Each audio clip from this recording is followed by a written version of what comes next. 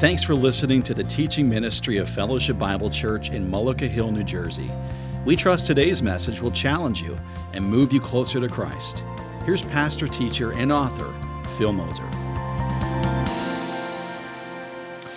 Well, will you stand with me and let's look at our passage that we're going to talk about today. Coming from the book of 1 John, chapter 2, starting in verse 12. I am writing to you, little children, because your sins are forgiven for his name's sake. I am writing to you, fathers, because you know him who is from the beginning. I am writing to you, young men, because you have overcome the evil one. I write to you, children, because you know the Father. I write to you, fathers, because you know him who is from the beginning. I write to you, young men, because you are strong, and the word of God abides in you, and you have overcome the evil one. Do not love the world or the things in the world. If anyone loves the world, the love of the Father is not in him. For all that is in the world, the desires of the flesh and the desires of the eyes and pride of life, is not from the Father, but is from the world. And the world is passing away along with its desires, but whoever does the will of God abides forever. Please be seated. Father, as we go to your word this morning, we are thankful that it is true and trustworthy and relevant. And Lord, I would ask that in this space of time you would humble me as I'm privileged to open and speak on these things. But Lord, I pray that you would humble us as a church family as we consider as a body and as individuals what you would call us to do this morning. In Jesus' name we pray. Amen. So we are continuing a conversation in the book of 1 John, and one thing I love in particular about the book of 1 John is that it defies classification.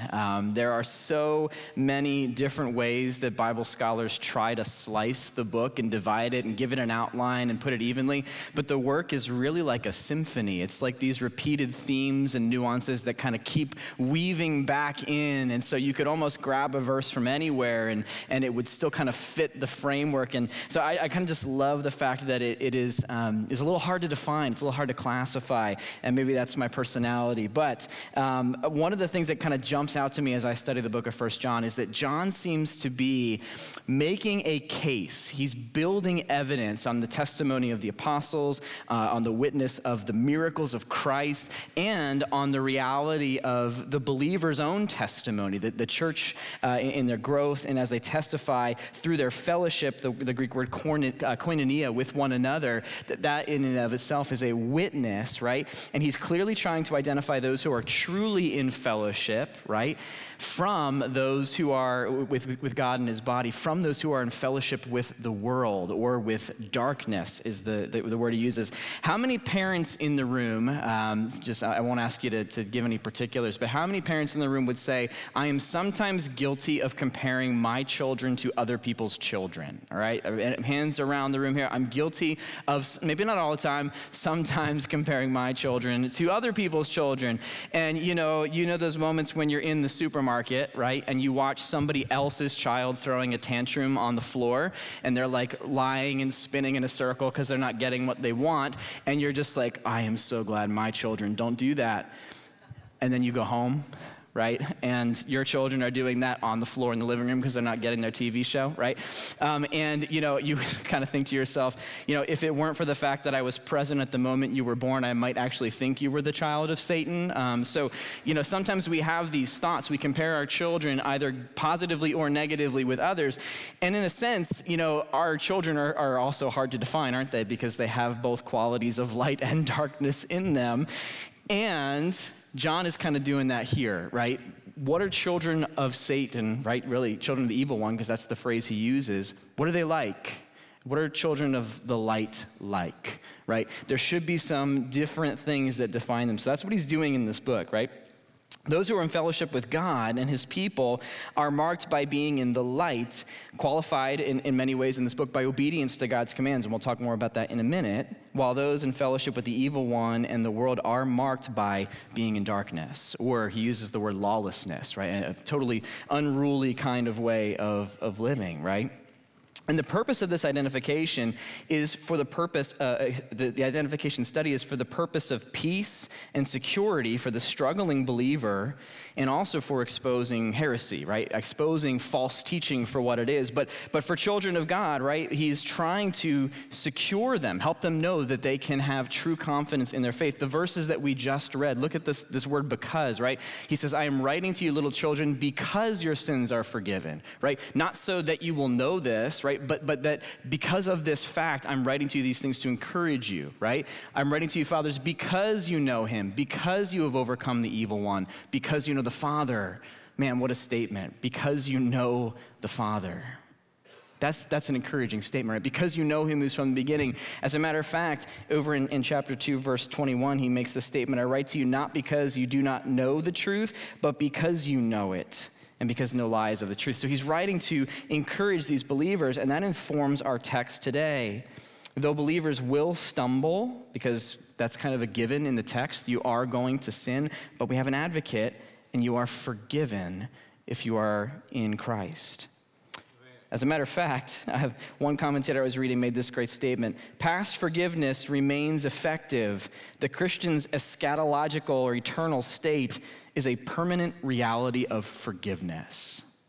Man, that's an amazing thing to hold on to, isn't it? And so as we think about this today, that statement becomes even more relevant. Last week when Pastor Phil was speaking, he was really talking about the standard of love, the new commandment, as it were. Jesus says in John 13:34, a new commandment I give you, that you love one another as I have loved you. Sort of putting a spin on the old commandment, which was love your neighbor as yourself. And so that's the standard of love. And today we're really focusing on or evaluating the object of our love. Standard of love and object of our love. And that's where we find ourselves today, and we're going to focus our time for the next few minutes on verses 15 through 17. Take a look with me one more time at verse 15. I'll talk about a couple statements here. Do not love the world or the things in the world. If anyone loves the world, the love of the Father is not in him. Do not love the world. So this begs a question for me, because it triggers things in my mind as I'm thinking about other passages of the scriptures. Am I not supposed to love the world, or am I supposed to love the world? Now, John 2:15 makes it pretty clear I shouldn't love the world, but when I go back to John 3:16, I see this. For God so loved the world, same Greek word, that he gave his only son, that whoever believes in him should not perish but have eternal life. For God did not send his son into the world to condemn the world, but in order that the world might be saved through him. So, John, which is it here, right? Where it feels a little bit contradictory. If God himself loves the world, and yet we are told not to love the world. Do not love the world or the things in it. So we have to drill down a little more into what's being said here. And John uses the word world, this Greek word cosmos, is a common word. It's used for the universe, it's used for the earth that we stand on, and it's used for the people within the world. So we have to kind of drill down and figure out what he's talking about here. And I think that as I've been studying this week, John is speaking specifically in verse 15 here, as well as in other parts of this first epistle, about the system of rebellion and pride that seeks to displace God and his rule, right? Not specifically the people in the world, but the system of rebellion and pride that seeks to displace God and his rule. So you hear me use the word system a number of times today. And what we're talking about is values and principles and the priorities that govern our lives as human beings that are totally foreign from what the word tells us we should live by. Right? So John is not telling us to hate the people in the world, right? Or the things that God has himself a love for, but to hate the things and be not identified by and don't love the things that God does not love, all right? As a matter of fact, this is the New Living Translation. The writer says this: the world, or cosmos, is a morally evil system that is under the influence of Satan and is opposed to God and to Christ's kingdom on this earth. The world appeals to people's fleshly desires and thereby diverts them from God. Those who are from this world need God to redeem them from it. It's a system of evil and rebellion and self-interest that seeks to displace God and his rule. And so that word, the world, becomes a name that John uses for people who refuse Jesus and instead choose Satan or the evil one to be their father. It's a distinction, children of the light, children of the darkness. Worldly systems and those who submit to them are hostile to the light, aren't they? Right? John 1, he says the word became flesh, right? Came into the world, and the world loved the darkness more than the light, right? And that's this reality. People of the darkness prefer the darkness, and they hate the things of the light. So when we read, do not love the world or the things in this world, what we're not reading is a total, utter rejection of everything that God has created, right? Genesis 1:31, God finishes his creation, and what does he call it? Good and very good, right? It is a very good thing that God has made. Now we know that 2 chapters later, it's going to fall into sin. It's going to be corrupted and broken. And yet, even in the midst of that, where God pronounces a curse on the earth and a curse on the man and on Satan and on the woman, right?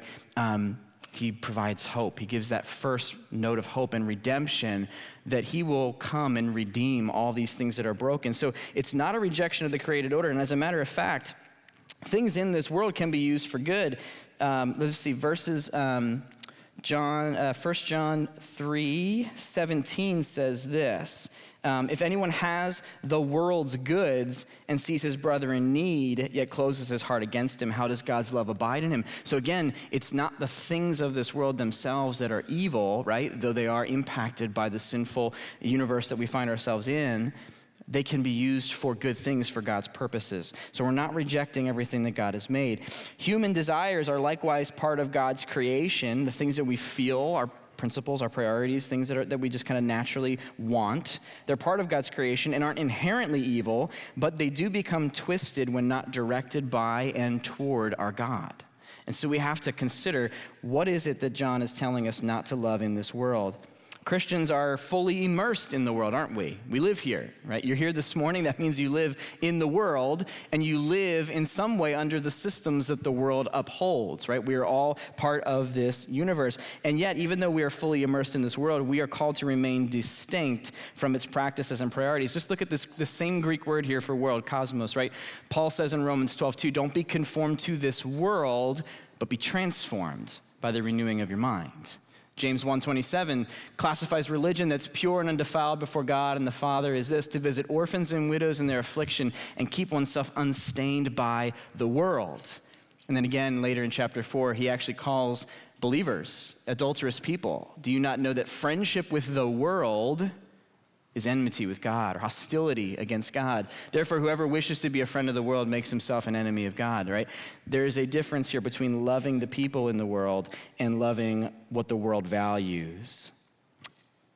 Isn't it great to know, though, that God rescues people from this world? We're all recipients of that, are we not?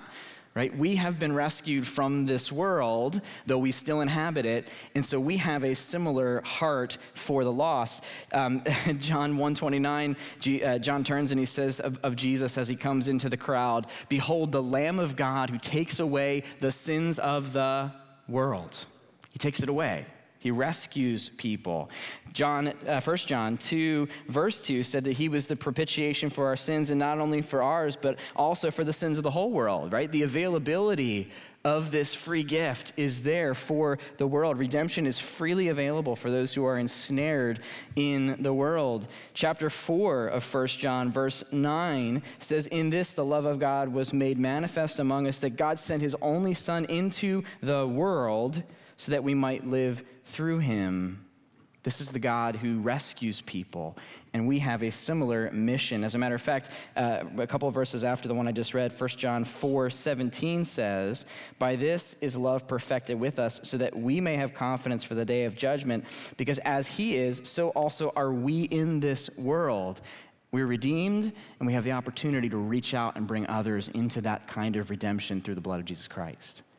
That's our mission. Our mission in life is an extension of Christ. So we have to love the lost even as we hate the world that enslaves them. All right, that's where we find ourselves today as Christians. As believers, we must have a love for people who are ensnared in the world and who are in need of divine rescue, just as we ourselves once were. That should be our heart because that was the heart of our Savior. But the beauty is that even the world itself will one day be redeemed, restored, recreated, however you interpret that, from its present corrupted form, right? God is going to work a new creation. The old things will pass away and all things will become new. That's the beauty of it.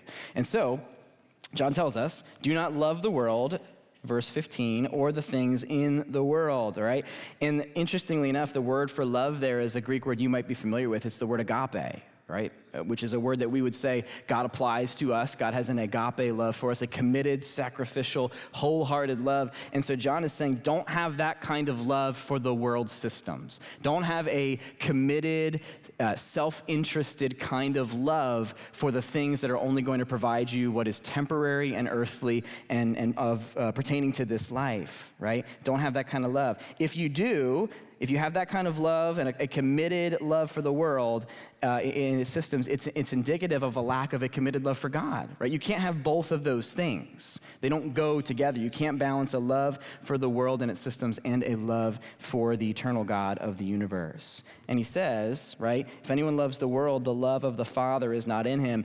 So that could be, translators will say you can interpret that almost both directions. Either love that God has for you or love that you have for God. It can't exist there because you are so obsessed with the things that are temporary, the things of this world, right? That's not where we should be. That's not where we should be. Wholehearted, committed love for the world is indicative of a lack of wholehearted, committed love for or from the Father. So a couple of thoughts here, and then I want to give us a couple of cultural lies that I want to work through with us today as we think about verse 16 together. But verse 16 says, all that is in the world, right? For all that is in the world, the desires of the flesh and the desires of the eyes and pride in possessions or pride of life is not from the Father, but is from the world, all right? John qualifies worldly thinking with three exemplary but not exhaustive values. In other words, these three things are placeholders for all the different types of things that we could have an affection for that are not necessarily of God, but of this world, right? Desires of the flesh, desires of the eyes, and pride of life. If you're familiar with church history, you may know the name Thomas Aquinas. He wrote this great text, the Summa Theologica. But anyway, he reduced all worldly goods to three things. He said there were honors, there were riches, and there were pleasures. And that's a pretty good umbrella, right? Honors, riches, and pleasures. That kind of covers the scope of our desires as human beings, right? I want to be recognized. I want to be honored, right? I want to be comfortable in life. I want to have things. And I feel desires, and I want to fulfill them. And so lots of the things that we experience can fall into that, right? But the word desires here, so that might be a helpful framework for us. But the word desires that John is using here could maybe better be translated as the word lusts, right? It's not a wrong desire per se for evil things. It's an inordinate desire for good things, right? Or things that are not themselves inherently evil. You see the distinction there? A lust is a sinful desire. The desire itself is sinful, but the object is not necessarily bad, right? Honor, riches, and pleasures don't necessarily have to be evil, right? There are things in this world that God gives us as a blessing to enjoy, but to want them too much is to lust after them. And I think that's what John is saying here. The things that are in this world, desires of the flesh, desires of the eyes, and pride in possessions, right? These are things that God gives that we want too much. These are things that we want too much. And I think, as I consider my heart and our world, I think many Christians, many of us, we would be totally happy with a life that was full of those things, but devoid of Christ. The things that are of this world, the blessings that God can give us, we love the blessings, but we don't always worship the one who gives them. Dads in the room, do you sometimes feel like an ATM to your teenage children? Maybe. Moms in the room, do you feel like you exist to drive your kids places? Right? There's maybe not the recognition that you might like from your kids as, hey, I appreciate how hard you work and the time that you have, and this is your car, and I'm not paying for gas money and all this. There would be some kind of reciprocation that would make you feel like, okay, I don't mind doing this so much. But that's not always the case. And as Christians, do we not operate in a very similar way? Because we're so short-sighted on the things of this world, we sometimes are just, God, give me the things that I need to care of my everyday stuff, right? Bless me a little bit on top of that, and I'll give you Sunday morning for an hour, right? Like there's not that love for Christ and that richness of knowing that I have a relationship with him and he is all I need and he's worth it all, because we focus on the stuff, right? The gifts rather than the giver. As believers, we can still be, I don't know, when I think about what John is about to say here, you might think, why would a believer ever be tempted by these things? Because he goes on to, to warn, right, that it's not that you should avoid these things because they're bad, like they're actually good things, right? But they're hollow gains, right? There's not anything eternal in them.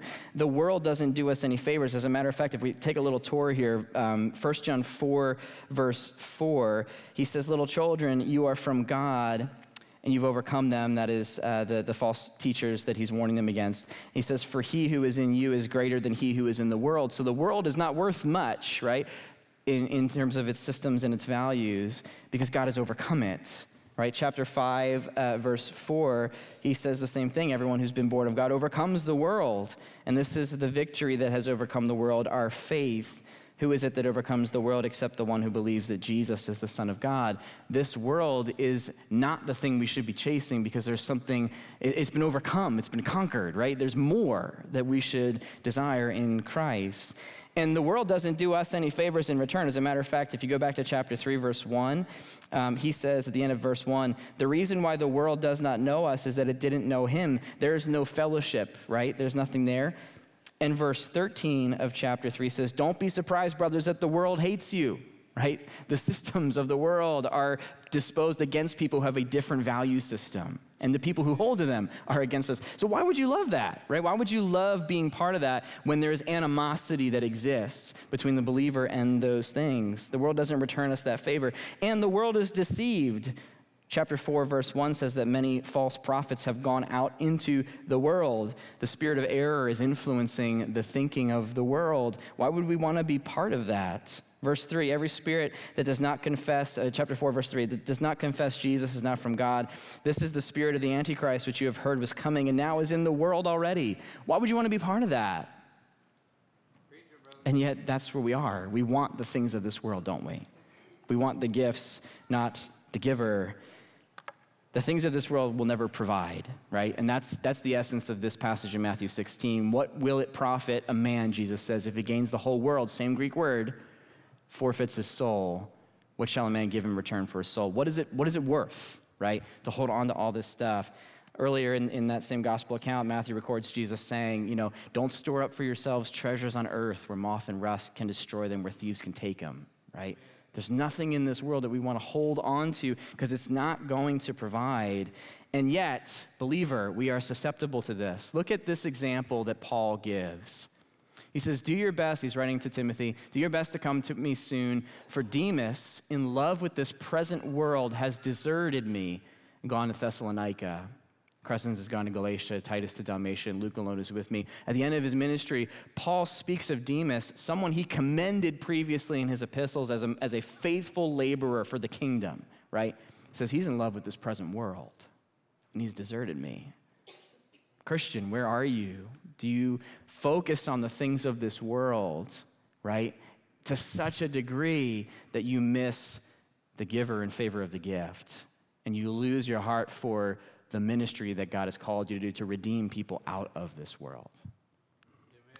I don't want to be like Demas. Now, to be fair, because I feel I must say this, the word for world there in the Greek is a word for age. It's a slightly different Greek word, but Paul uses it in a very similar kind of way that John does to describe to this age, right? This age that we find ourselves in. Demas is obsessed with this life. He's missed the opportunity, right? He's gone back and he's calling his own faith into question. So with these things in mind, all right, let's talk about some cultural lies and try to dismantle them from these. And these ideas are based off of these three ideas: desires of the flesh, desires of the eyes, and pride in possessions. Let me give you this first cultural lie. Okay, cultural lie number one. Feeling good about myself is the ultimate priority. Feeling good about myself is the ultimate priority. And I believe this is the essence of this desires of the flesh statement. Now, the Greeks, their context for understanding the flesh and the desires of it, this Greek word sarkos, it's a desire for pleasure arising from carnal human nature. So their perspective was on this fleshliness, right? And often perverted kind of a sense there. The Hebrew backgrounds, right? So you got Greek and Hebrew perspectives coming together here, are the tendencies of human nature that are bereft of divine help. In other words, when left to our own devices as human beings, what are the desires that come out, okay? And then you've got Paul, right, who uses this same phrase about gratifying the desires of the flesh, right? He's almost always using this phrase to talk about things that are in opposition to God's law, sources of wisdom in opposition to that, general bad tendencies of sinful people, all right? That's how Paul tends to use this. But again, John seems to be using this maybe more specifically just to speak about human nature, right? Desires that aren't not necessarily inherently evil, but become lustful. They become just idolatrous kind of desires, elevated above what they should be. All that satisfies the needs and wants of my human earthly sense, my bodily appetites, anything associated with the physical world. Why is that important? Again, we're talking about things that when we want them, right, as human beings, it's not necessarily sinful to want them until we elevate that desire above what it should be, okay? And so what I feel, right, I become obsessed with feeling good about myself. I make that the internal priority. That's our context today. The internal values, what I feel to be real, what I want to be, what I consider good and best for me, right? It almost is tying my identity and who I am and my priorities and my values to what I feel, what I want, right? And we as Christians will fall into this lie because we also elevate our internal desires and our personal identities over the eternal identity and purposes to which God has called us. We have a tendency to do that in the same way that we saw in Demas's example, right? We're prone, even as Christians, to manipulate what God says in order to uphold the popular cultural belief that God wants us to be happy, right? That God wants us to be happy. So most of my time here at the church is spent with teenagers. I spent a lot of time over in that end of the building, and I spent a lot of time coming up with really dumb games for them to play, all right? And so just to give you an example, this past Thursday, I was inspired by something I found on the internet, but if you can picture, I really should have had you guys come up and do this with me just for the fun of it, but if you can picture two people sitting back to back, blindfolded, all right, each holding two pool noodles. All right, you got the scene there? Two people back to back, blindfolded, holding pool noodles. And between them on the floor is a metal bowl with my giant key ring in it. So it's gonna make a lot of noise if it comes out, right? And this simple object of the game, right, is that the people who are sitting there with the pool noodles will defend the keys and smack people that try to get them, all right? And there are people on the outside that are trying to sneak up and get the keys away without getting smacked, all right? And so that's the game, okay? That's the game, right? But whenever I come up with games, and some of it's kind of creative fun, but whenever I come up with a game or I'm, changing a game that I found on the internet, I'm always like, what rules could we add? What kinds of things can we do that would make this more fun and inventive? And sometimes I'll invite some of the teens to help me think about, what kind of rules can we add to this game to make it more fun and inventive? But what I love about playing games with teenagers is that they will always try to find the way around the rule, right? Okay, they'll try to find the creative way to win the game, right? Or they will interpret the rules to the best of their abilities to benefit themselves, right? So that they can win this game, right? And so we're playing this game and it's fun and people are getting smacked and I'm cracking up and watching. And all of a sudden out of nowhere, somebody throws a shoe at the bowl, all right? And knocks the ball out and the keys are grabbed, right? And so, okay, we won the game, right? Because I figured out a way around these rules. I don't have to sneak if I can just throw a shoe. And I don't know whose shoe it was. Was it yours, Dawson? Did you throw your shoe? It wasn't yours. Okay. Somebody threw a shoe, and I was like watching, and all this shoe came out of nowhere, and this bowl goes flying, and there are my keys, and the game's over, right? And so that's kind of the way we tend to interpret God's rules, I think, right? How can I take these things and interpret them in the most liberally possible way to myself, so that I can feel good about myself, but I'm still kind of playing the game? I'm still kind of upholding God's rules. I can feel good about myself spiritually, but man, I also feel good about myself and the things that I want. And as Christians, that's unfortunately the way we often tend to operate, right? There's problems with this view, right? That what I want, what I feel is the most important thing. What I consider good is inevitably going to change, because what I feel changes, right? We see the problem inherent with this, interpreting it that way, right? Because I feel a certain way one day and I feel a certain way another day, right? So that's going to change. There's also no legitimate expectation for others to respect my version of good, right? Because they have their own interpretation of good, right? What they feel also matters, and we're going to interpret things differently. And maybe the most dangerous thing about this, everyone, is feeling good about myself removes my need for grace. Feeling good about myself removes my need for grace, right? Because I just think I'm basically okay. I'm passing. I don't really need that grace thing anymore. I'm living by the minimum standard of the law. I'm passing. That can't be good, right? This is self-deception, right? If I bring it to our context as a parent, this is something I wrestle with, right? As an angry parent, I can justify my behavior against my children by saying I'm angry about the right things and therefore I'm still a good parent, even though I'm angry all the time. It's what I feel, right? I'm a good parent. I'm going to feel good about myself. I'm angry at my kids, whatever I'm doing. I'm angry about the right things. They should be listening, right? I'm living by the law technically, right? But am I really? And I think that the thing we need to understand about this, right, is God is not this God who wants you to be miserable, right? But his priority is not your happiness, it's your joy, right? It's not your happiness, it's your joy. And the Bible, almost every single time it talks about joy, it's also talking about suffering.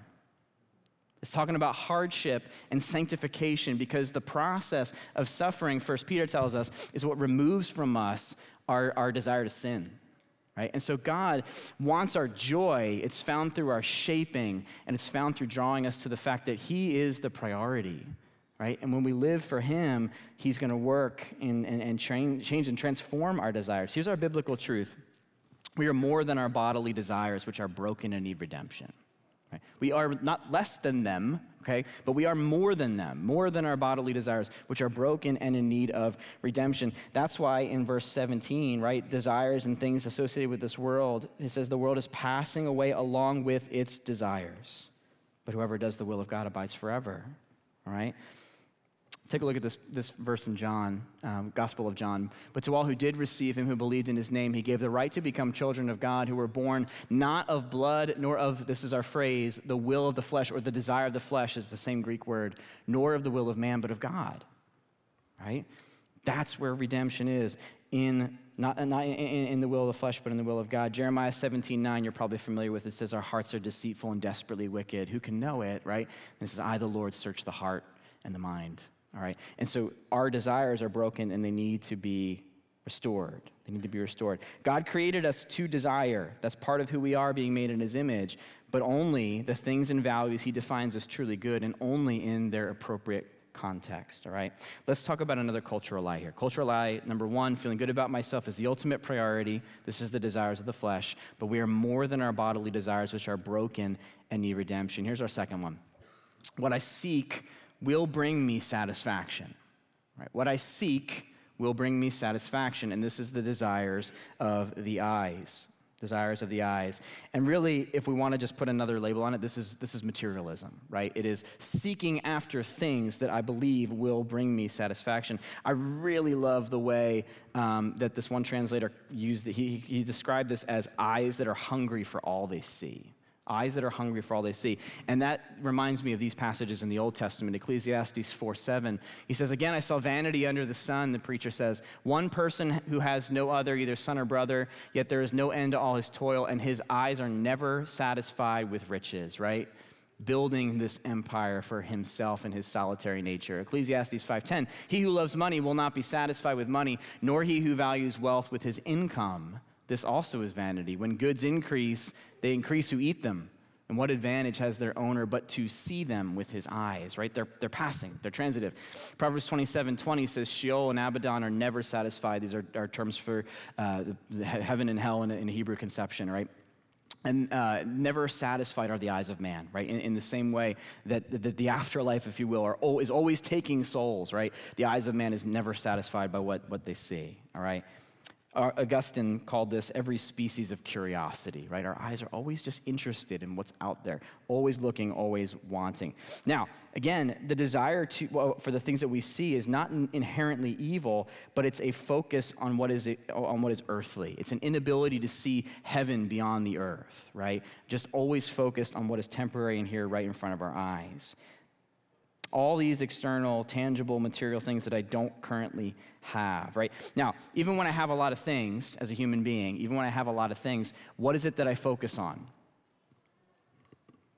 What else could I have, right? What else do I want? So people in the room who collect things, can I see some hands? Do any people in the room collect things? What do we collect? What do you collect, sir? Electronics. Somebody else give me something you collect. Somebody else who raised a hand. Bells. What kind of bells, Becky? Handbells. Okay, great. So we could arm every single person in here to make a bell choir. Almost. Okay. Somebody else give me something that we collect. Seashells. Okay, great. Seashell collection in the house. Babe, what do I like to collect? Records and books. Okay, so these are things that I love. And every time I go record shopping, I come home with more records or more books. And then I'm thinking, there's another one that I need, right? I'm missing one. And I tell people all the time, like, there's nothing, to me, it's such a cathartic experience digging through the crates of used vinyl. It's just one of my favorite things in the world. And it's the thrill of the chase. I'm seeking, I'm hunting, right? I'm always wanting more, right? And so the reality is that we want things that we don't currently have, all right? We fall into this lie too as Christians, don't we? That we elevate our physical wants over God's eternal priorities. Even though we know that mere things won't make us happy, we still crave them, don't we? We still take comfort in the physical things. And there's a balance there. There's a tension there. Because again, God created these things for us to enjoy. But when we elevate them, we find our security in them, all of a sudden we are succumbing to the desires of the eyes, right? Materialistic thinking, by the way, if you're thinking in this room, I don't have a lot of stuff. I don't feel very wealthy, all right? I don't feel like that's, necessarily a thing for me. Materialistic thinking is just as dangerous to the person who doesn't have lots of money and possessions, right? Inflation, soaring gas prices, all of these things can make us feel that our wallets are empty and think, man, it must be nice to have a wallet full, right? Must be nice to live in that house versus the house that I'm living in, right? We have this materialistic thing, and we become even more susceptible to the love of money when we don't have it, right? First Timothy 6:10, he says the love of money is the root of all kinds of evil, right? That desire for what we see, what we wish we had. And the biblical truth for us is simply this, right? Simply this: earthly things will never last or fulfill. They will never last or fulfill, right? And again, he says in verse 17, the world is passing away along with its desires. All the things that we could see and want, right, in this world, they are transitory. They are temporary. They do not last, all right? Here's our third lie, and we'll conclude with this thought, all right? Cultural lie number 3, I am all I need. I am all I need. And this is, some translations translate the third quality here, or the third thing, as the pride of life. My ESV translation says the pride in possessions, but even ESV translations sometimes use life instead of possessions, because this word is used there is a word for life or livelihood. It's the Greek word bios. And it's referring to social standing, financial security, material life, right? All of which inflates my self-confidence, my self-assurance, right? So you can see how those two words can become somewhat interchangeable, right? I think maybe the best biblical passage to describe this is James 4. He says, come now, you who say, today or tomorrow we will go into such and such a town and spend a year there and trade and make a profit. All these assumptions being made, right? He says, yet you do not know what tomorrow will bring. What is your life? You're a mist that appears for a little time and then vanishes. Instead, you ought to say, if the Lord wills, we will live and do this or that. As it is, and here's our pride of life idea, you boast in your arrogance. All such boasting is evil. Pride of life, right? Pride of possessions, right? My identity, my security is tied to what I have, right? It's independence. Maybe colloquially, I've got this, right? I've got this when it comes to life. I don't need anybody else, right? It would be nice to have people because we're inevitably relational creatures, right? But I don't need anybody else. Me, myself, and I got this, right? I believe that I can create my own earthly security, but what do I truly have? What do I truly have if the world and its desires are passing away?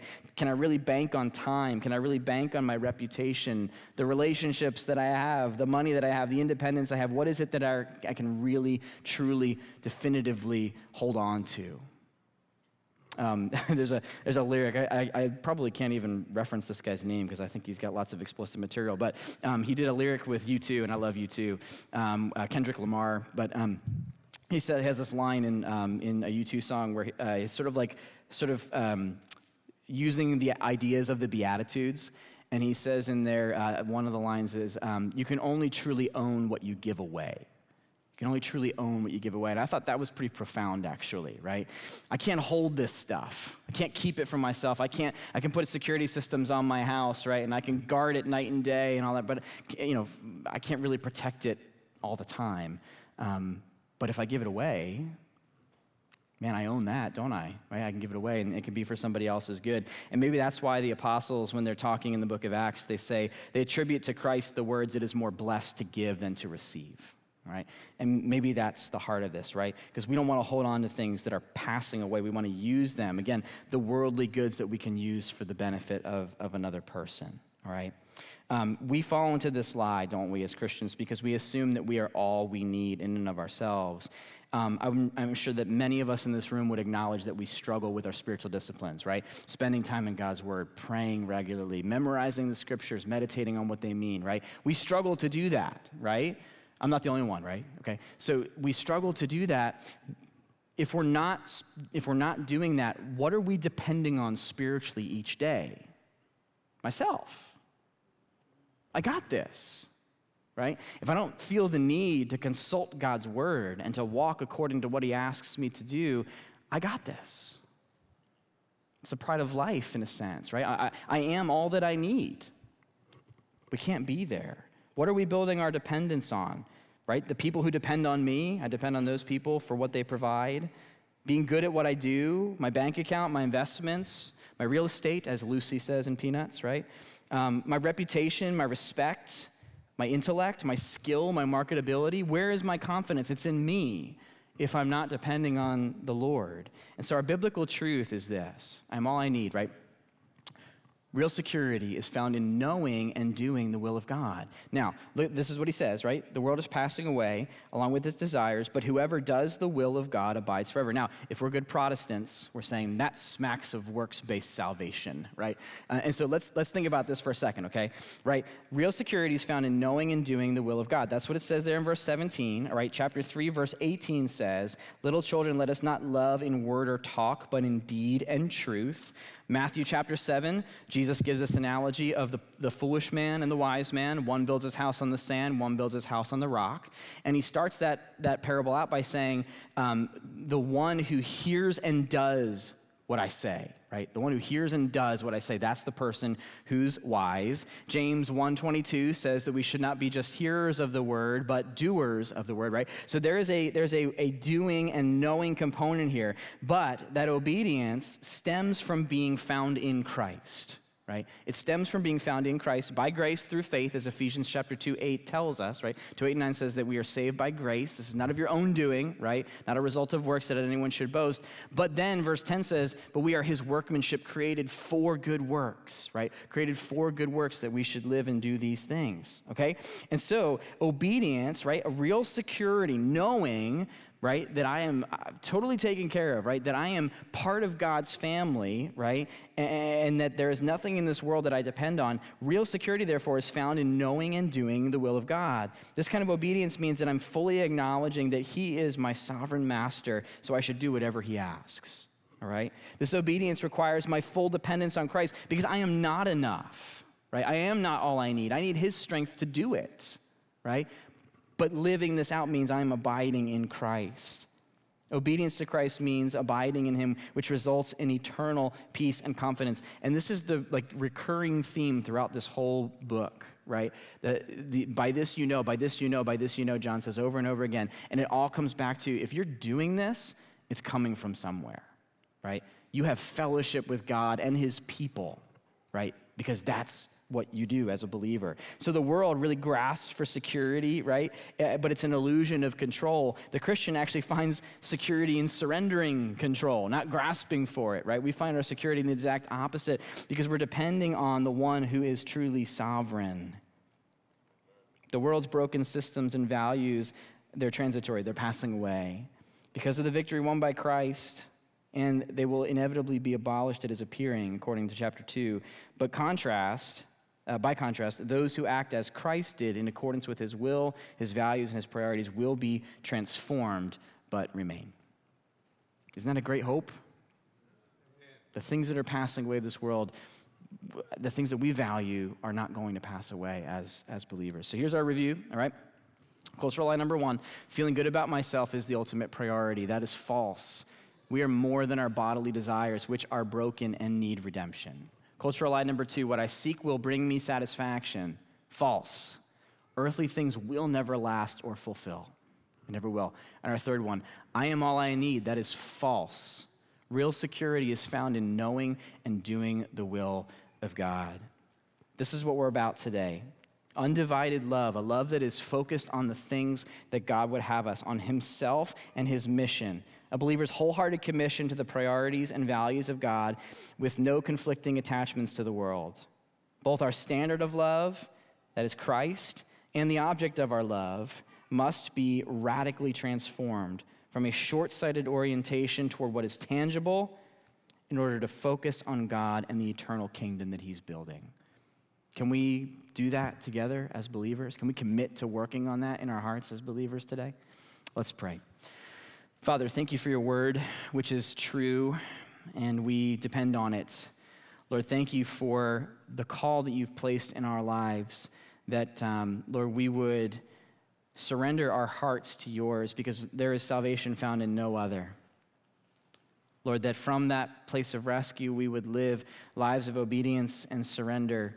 Lord, not operating by the values and the priorities of this world, but with transformed minds and renewed hearts that value eternal things. Lord, I just pray that this morning, wherever we might find ourselves in this, whether we are prone to navigate by what we feel, whether we are enslaved to the things that we see and want and feel run by our checkbooks, Lord, or, Lord, whether we are just always finding security in what we think, our own ideas, whatever the case might be, Lord, I pray that we would evaluate our own hearts and consider what you're calling us to do today to live in greater dependence on you. Lord, I pray for us as a church family that would be what we are known by, that we live in total surrender to you, and Lord, that we are operating according to your standards and not the standards of this world. Lord, I thank you for your grace in that even where we fail, Lord, you are sufficient. Go before us today. In Jesus' name we pray. Amen. We trust you've been encouraged by today's lesson. For resources to help you move forward in Christ, we invite you to check out our website, aboutfbc.org, or our Facebook page, Fellowship Bible, Mullica Hill.